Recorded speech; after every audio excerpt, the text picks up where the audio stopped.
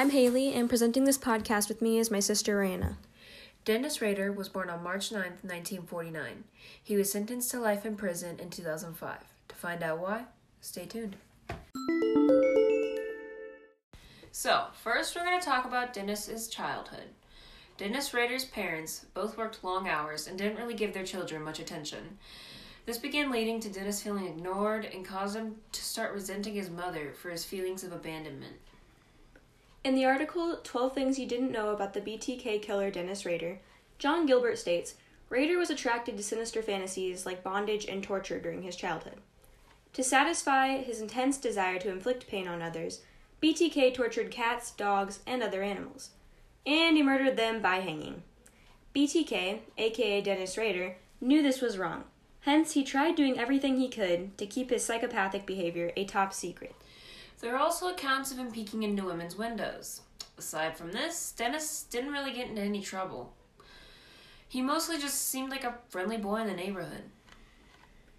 In the article titled Dennis Rader Biography, the biography editors note, as the oldest of 4 sons, he enjoyed a seemingly normal childhood, reportedly masking these disturbing behaviors.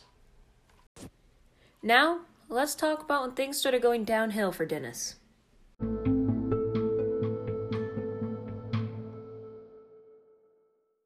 In the mid-1960s, Rader decided to drop out of college and go into the U.S. Air Force.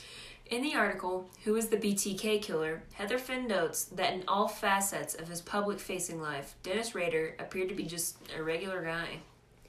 A few years later, in 1971, he married his wife Paula and was working for an outdoor supply company, where he stayed for only about a year.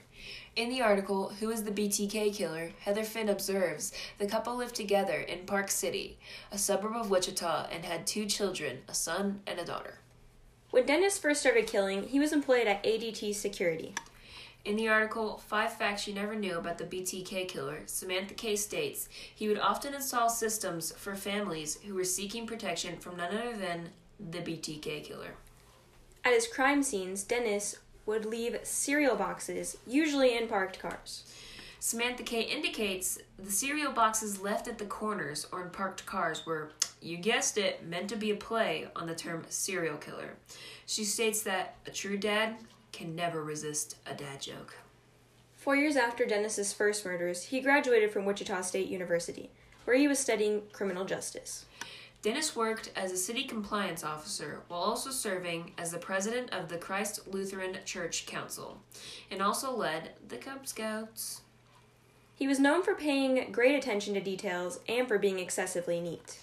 BTK wrote a poem to an intended target, Anna. The poem was titled, "Oh Death to Nancy," and was written about one of his previous victims.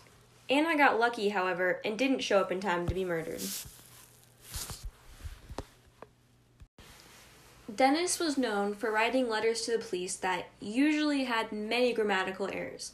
The first letter was found because Dennis called in an anonymous tip about there being a letter in the Wichita State Library. These letters are how he became known as the BTK Killer.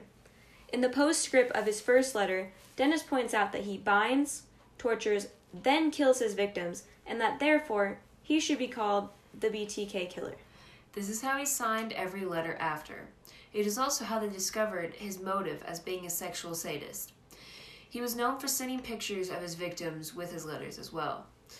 For a while, he stopped writing letters to them and even stopped killing altogether in 1991, until 2004 when a college student wrote an article about the 30-year anniversary of the first killing by the BTK Killer.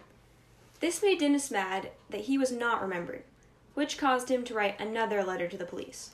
His desire to taunt the police eventually backfired and led to his arrest in 2005, when he was tricked by the police. He told the police in a letter that he wanted to send more photos of the murders on a floppy disk, but that he knew they could trace it back to him. The police, knowing this could be their only chance to catch him, tricked Dennis into thinking that they couldn't trace it. Dennis then sent them the floppy disk, and from it they got the name Dennis Rader and the location of the Lutheran Church. He was sentenced to 10 consecutive life sentences without possibility of parole for 175 years. If it weren't for a slip-up, he could have gotten away with the crimes. Sadly for Dennis, he is still in prison today at the great age of 74. The lesson to be learned from Dennis is, even the friendliest people can be responsible for unthinkable crimes. Thank you to everyone who listened until the end. Goodbye. Until next time.